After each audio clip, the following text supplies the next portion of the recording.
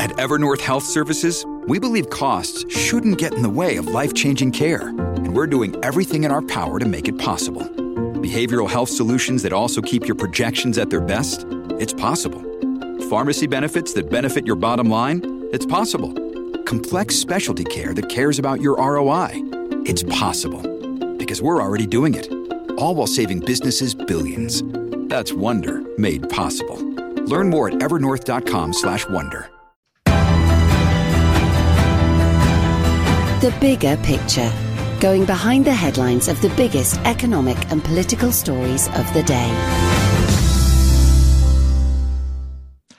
This is Simon Rose. Welcome to The Bigger Picture. I am now joined by Tim Evans, Professor of Business and Political Economy at Middlesex University in London. Wasn't there a Chinese saying, Tim, a sort of curse on their neighbour, may you live in interesting times? Well, we're living in interesting times at the moment, aren't we? We are, and we're living in times, in reality, you and I have long foreseen. Forget the details about the Truss government and Kwasi Kwarteng and the clear errors that were made. The point is that we have had oceans of cheap money, in inverted commas, and we've had lots of this cheap money for many, many years. We've had oceans of QE. We now have lots of public and private indebtedness.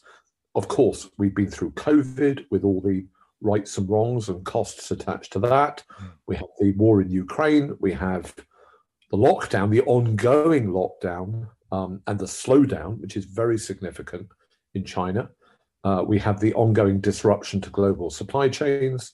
We have soaring energy costs. We have inflation. We have a cost of living crisis. We have ideological disagreements. We have division in our political parties, not just the government. We have careerism. We have people lying. We have poor leadership. We have poor communication.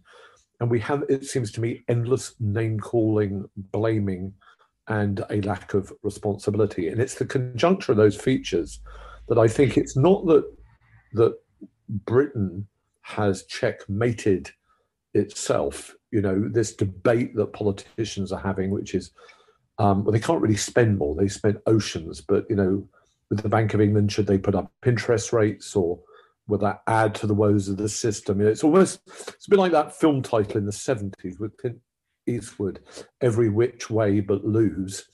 It's not the system has checkmated itself, but it's certainly in check.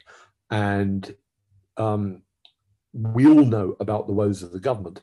It hit me quite hard yesterday when I was flicking across a few of the channels and a Labour MP came on, and they asked this Labour MP, you know, that they may soon be in government, could they name any of their policies? And actually, the Labour MP avoided the question. And I just put that to be the temperature. You know, it's almost a benchmark of the woes in our parliament. The government is clearly in meltdown. I have no idea if Liz Truss is going to survive today, let alone the next 2 weeks. But there is nobody with a clear sort of established body of knowledge, a vision that they can articulate, and that they seem to be able to take people, sort of gather them behind. If there were an election, I think Labour would storm it.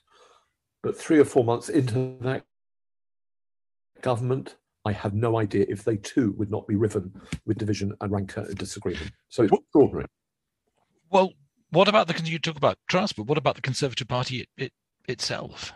I mean, can that survive this? I mean, you read umpteen talks about the disruptive influence of Farage. I don't know whether he's in the offing. We've still got Boris Johnson, who's really not said very much recently, except when he's actually paid for it at enormous expense. So do you think the Conservatives will be torn to pieces by that? You talked over the last few years very often about the Conservative Party ability to reinvent itself. It seems to have forgotten how to do that. I agree. And well, the first thing is, the last time we had anything like this in British politics was really the late 1970s and the early 80s. Back then, the Conservative Party was divided into three factions. There were the Thatcherites, who were known as the Dries. There were the traditional One Nation Tory Wets, who often were public schoolboys back then, and they were quite paternalistic and patrician in their outlook. And they loathed Margaret Thatcher. They thought she was an upstart, lower middle class daughter of a grocer. There was a whole class dynamic to it, Yes. but they loathed her sort of free market and commercial ideas. There was a third group that were known back then as the authoritarians, and they variously centered around the Monday Club, and they were obsessed with identitarianism. They were quite authoritarian, and I think they strayed into racism. Today, it seems to me that the Conservative Party in Parliament has a minimum of 5 factions. I won't bore you with the detail, but each of those seem to be sort of subdivided. So it's as a party, it's like a glass that has fallen to the ground, and it's shattered into large pieces, but then there are splinters and fragments off each shard. The Conservative Party is historically the most successful political party for at least the last 200, 250 years in the West. And they're able to do that because they've been shapeshifters, and they've always come together in a time of crisis. I don't know if that is possible. Late last night on national television, Farage said that he would be happy to form a new political party, a new party of the centre-right, but he wouldn't be able to do it on his own, that he would look to high-quality sort of defectors and thinkers from other political traditions and tribes. Even if Nigel Farage were successful in that venture over the coming years, and there's lots of reasons to suggest he may not be, given the electoral design of the system, in an ultimate sense, all he would be inventing is his own, what he would call, sound version of a centre-right party. So the point is, even if he were successful, actually what would be delivered in time is just another version of the Conservative Party. Yes. I don't think to depress people, but what strikes me is this is not just an inflection point. This is a really big moment in history, and it reminds me of the sort of changes that occurred in the early part of the 19th century, where people like Peel actually changed the institutional landscape of the country. You had things like the 1832 Reform Act, where the franchise was expanded. Even though Napoleonic France had been defeated, there was suddenly the creation of constabulary police forces, first in London, but then spreading out over the counties. What followed later were the great municipal centres and the rise of local government. But the point was, a whole new architecture was put in place. And as I look around, and as a taxpayer, not confident if I would get an ambulance, not confident that there are parts of the country I could even get a dentist, not confident that the police would attend a burglary if I suffered such a thing. It seems to me that the institutional architecture is being outpaced by events. And I'm not confident now that there is any tribe, any grouping, anywhere in Parliament that could really turn this around on a sustainable basis without some fair degree of upheaval. And I'm not confident that someone who can come in from the outside and sprinkle some apparent, populist fairy dust, someone like Nigel Farage, could really deliver the sort of visional change that's required. So I'm actually quite downbeat about this. I think we're in for a really rocky ride if we're not careful. Well, as regular listeners will know, you invariably discuss your eternal optimism. It is very rare, Tim, that you talk like this. So that's making me even more depressed than I was before we started. Let us take a quick pause for breath, though. When you need mealtime inspiration, it's worth shopping Kroger, where you'll find over 30,000 mouth-watering choices that excite your inner foodie. And no matter what tasty choice you make, you'll enjoy our everyday low prices, plus extra ways to save, like digital coupons worth over $600 each week. You can also save up to $1 off per gallon at the pump with fuel points. More savings and more inspiring flavors make shopping Kroger worth it every time. Kroger, fresh for everyone. Fuel restrictions apply. Sharing ideas about money. This is Share Radio.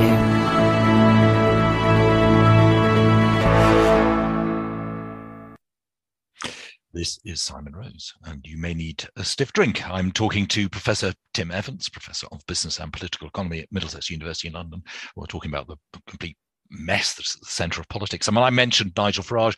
Tim, you will remember that a few years ago, I worked as a spokesperson for a group called Save Our Savers, which was essentially trying to tell the world that continuing with low interest rates for a long time was an appalling problem and storing up difficulties for the future. I did actually meet Nigel Farage at one stage and tried getting him interested. But the thing is, although he was in the markets, he's, as you say, he's not necessarily an economic thinker, and he at that time didn't think there was anything particularly wrong with it. And the problem is, it's an economic problem. I mean, I suspect that all those things you enumerated right at the beginning that is currently wrong, almost all of them can be traced back to keeping interest rates on the floor for 14 years, storing up problems of indebtedness, creating zombie companies, making people think that interest rates could stay low for evermore. And as Truss and Kwarteng did say, what that's essentially done is get rid of growth. And without growth in the economy, we get an economy that cannot go anywhere. And eventually, presumably, we'll get more and more depressed until something actually snaps. We cannot continue funding the NHS without growth in the economy. We can't cope with the aging population without growth in the economy. So where on earth are we going to go? And how did so many people come to believe that it was possible to depress the price of money and have no consequences? I mean, there were people warning about it, but they were very much on the margin. Why was the whole world essentially ignoring all the economic lessons of centuries and coming to believe, well, what did you call it? You used the phrase pixie dust, but it's economic pixie dust, wasn't it? Yes. So I think the first thing is that whereas over the last 100 years, there has been a battle in economics between what you might call the mainstream economists, the Keynesians, and the people who disagree with them, the Austrians or the Hayekians. What we're at another chapter in that ongoing saga. The problem we have is that most mainstream economists in Britain are Keynesians. They're not aware of neo-Keynesians, or haven't been until recently, and most of them can't really describe the difference between a Chicago School monetarist or an Austrian economist. And this is a problem because when you look at the Monetary Policy Committee of the Bank of England or some of the people at the other central banks around the world, or indeed in our Treasury, it means that you've got people who run the risk of suffering from groupthink. I agree with Liam Halligan, the great economic journalist and commentator, when he criticizes the MPC for having too much groupthink and simply for having too many people with a similar and self-reinforcing worldview. The other thing I would say is that politics, political power is usually very, very close to business, and particularly to big business and the vested interests of big business. And what we've seen over the last 14 years is big business, particularly in the shape of our financial institutions, influence the politicians and feed off the back of those groupthink mainstream economists. And so when the crisis hit in 2008, when the financial crisis hit, a magic money tree was revealed to the public. And the tragedy is that here we are all these years later, really the magic money tree wasn't just revealed to the public and didn't just rescue things in 2008 and 9. It's gone on pumping money. And it's got to the point where people have forgotten the basics of economics. They don't really understand how capital is formed over time. They don't really understand that you can kick the can down the road with low interest rates, but there can be at some point a butcher's bill to pay. And they don't understand, therefore, the sorts of things that are happening now, whereby the Bank of England is behind the curve because they're so risk averse to raising interest rates. So they let inflation rip. That inflation, of course, causes huge injustices. And it goes on penalizing people who have been thrifty, people who have saved money, people who have saved deposits to try and get on the housing ladder. It penalizes all kinds of people. And as Hayek, the great economist, said, actually, if you want to understand human history, you really want to turn the history books and understand, one dark page from the next dark page, then you better understand the history and nature of inflation. And that's what I think haunts me these days when I look at Britain and I look further afield around the world. And yet, almost everything we read and hear is putting all the blame on Truss and Kwarteng, who obviously mishandled things terribly, but as if somehow the problem is entirely down to them. It doesn't seem to be any waking up to the real reality of what's going on. There are two occasions this year where I confess I swore at the radio. Once was the day before Putin's invasion, when I heard Mary Dejevsky on Radio 4 saying that she was convinced there would be no invasion. I swore at the radio. And on the second occasion, it was when the Bank of England, having allowed the public and commentators in the city to believe that there would be a 0.75 rate rise coming in interest rates, then came out with a 0.5 rate rise. And for me, if you actually trace forensically, what happened to Truss and Kwarteng, it was that decision by the Bank of England that I think sparked or fueled the downward trajectory of the pound. Then Kwarteng and Truss's staging, the micropolitics, the way they tried to deliver their policies was farcical. Their communications have been catastrophic. But their vision was correct. And here's one of the deep ironies. I believe they were right to want to go for growth. This is actually a script that many politicians around the world are saying. It was the major dominant economic theme for Xi Jinping's opening of the Communist Party of China's recent Congress. He said, China's in trouble, we've suffered from COVID, our economic growth is parlous, we have to go for growth. People who are looking for growth are on the right track. And where Truss and Kwarteng were right was to call out the failure of the last 14 years, the fact that the funny money tree, the low interest rates, the creditism, the inflationism, the always doing things on the never, the ever more public and private indebtedness, that this is not a road to truthful wealth creation, capital formation, and growth. Yeah.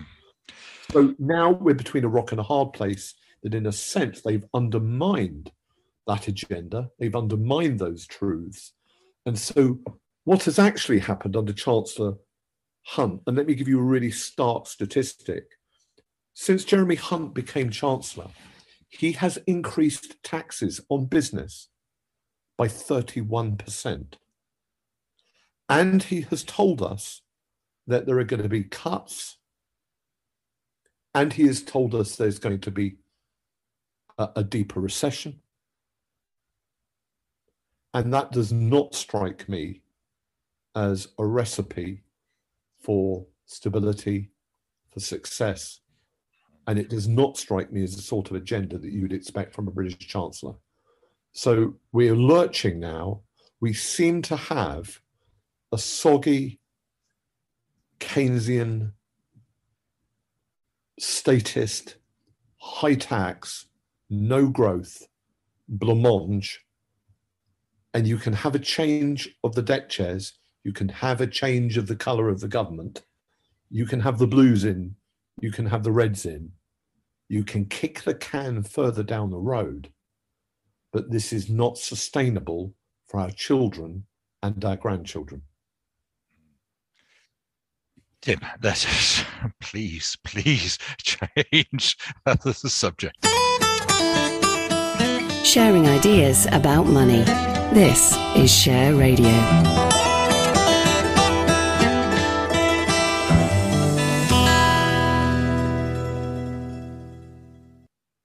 This is Simon Rose. You're listening to The Bigger Picture, where I'm talking to Professor Tim Evans of Middlesex University. Tim, I think you want to talk a little bit about Russia and the war on Ukraine, which is still continuing rather sadly. But what's your topic going to be?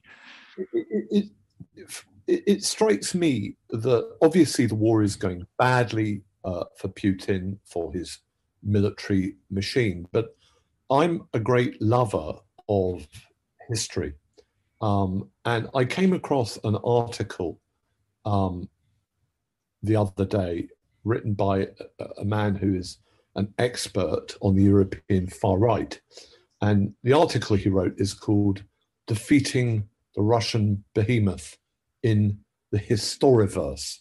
What he means is the universe of historical understanding and thinking. And the message of this article is that Russian popular opinion is dominated by a distorted view of what happened, of what sparked the Second World War. You know, the popular view, the one that's become entrenched in our thinking, is that Adolf Hitler, through Operation Barbarossa, attacked the Soviet Union, and that the Soviet Union, through Stalingrad and all kinds of heroic ventures, having retreated and having lost millions, eventually turned things around.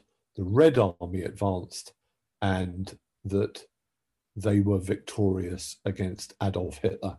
And so in the post-Second World War worldview, most Russians believe that, of course, they have been victorious against Nazism and fascism.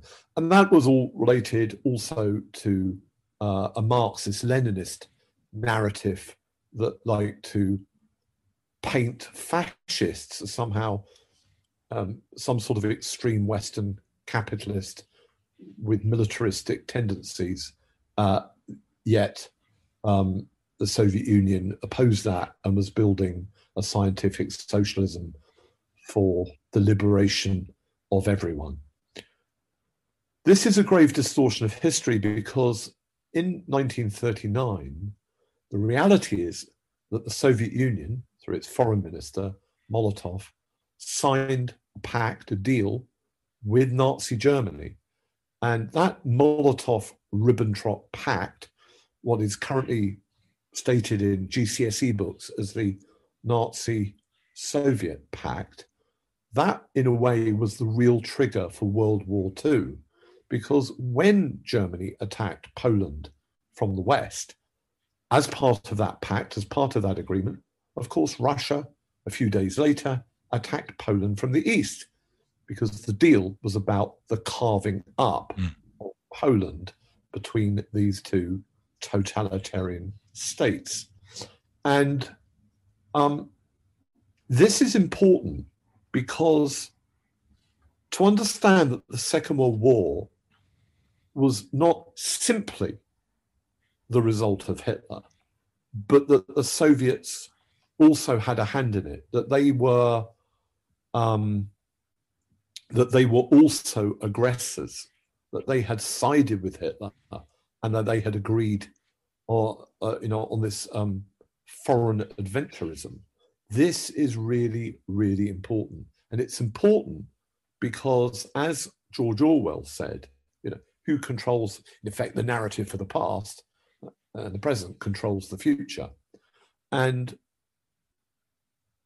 what I think is important when this war in Ukraine is settled, it is very, very important that I think that there is a calling out of the historic role of the Soviet Union in its collusion with the Nazis and its role in causing the Second World War.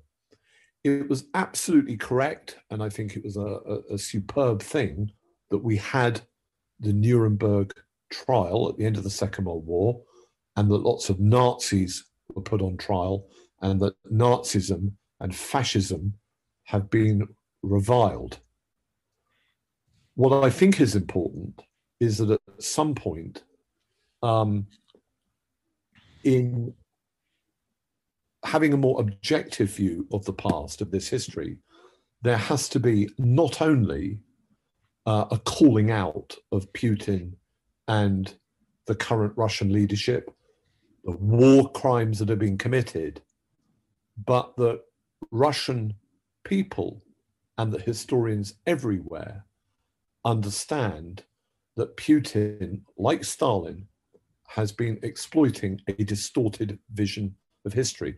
Because it's only when you can understand that distortion that you can understand Putin's lie that Russia is attacking or trying to liberate an essentially Nazi country. To us, we know that's ludicrous, it's mad, and it's bad, and it's wrong. But what we absolutely need is a vilification, a sort of Nuremberg trial for this Soviet era lie. We need to kill it, we need to correct it, because only then, when that is done, quite frankly, can Russian people be freed as German people were freed in the late 40s and the 50s to understand the world through a more objective prism, to take responsibility for past misdemeanors, and to be able to mentally operate through better lenses in the future. I think one of the great mistakes that have been made, particularly when we had the collapse of the Berlin Wall, is that there was not the great calling out of the war crimes and the lies of the Stalinist era, because it's fueled and it's bled into the Putin era. Fascinating, Tim. Thank you very much indeed. That's Tim Evans, who's Professor of Business and Political Economy at Middlesex University in London. Tim will be back talking to us again in the bigger picture in a fortnight's time. The Bigger Picture, going behind the headlines of the biggest economic and political stories of the day.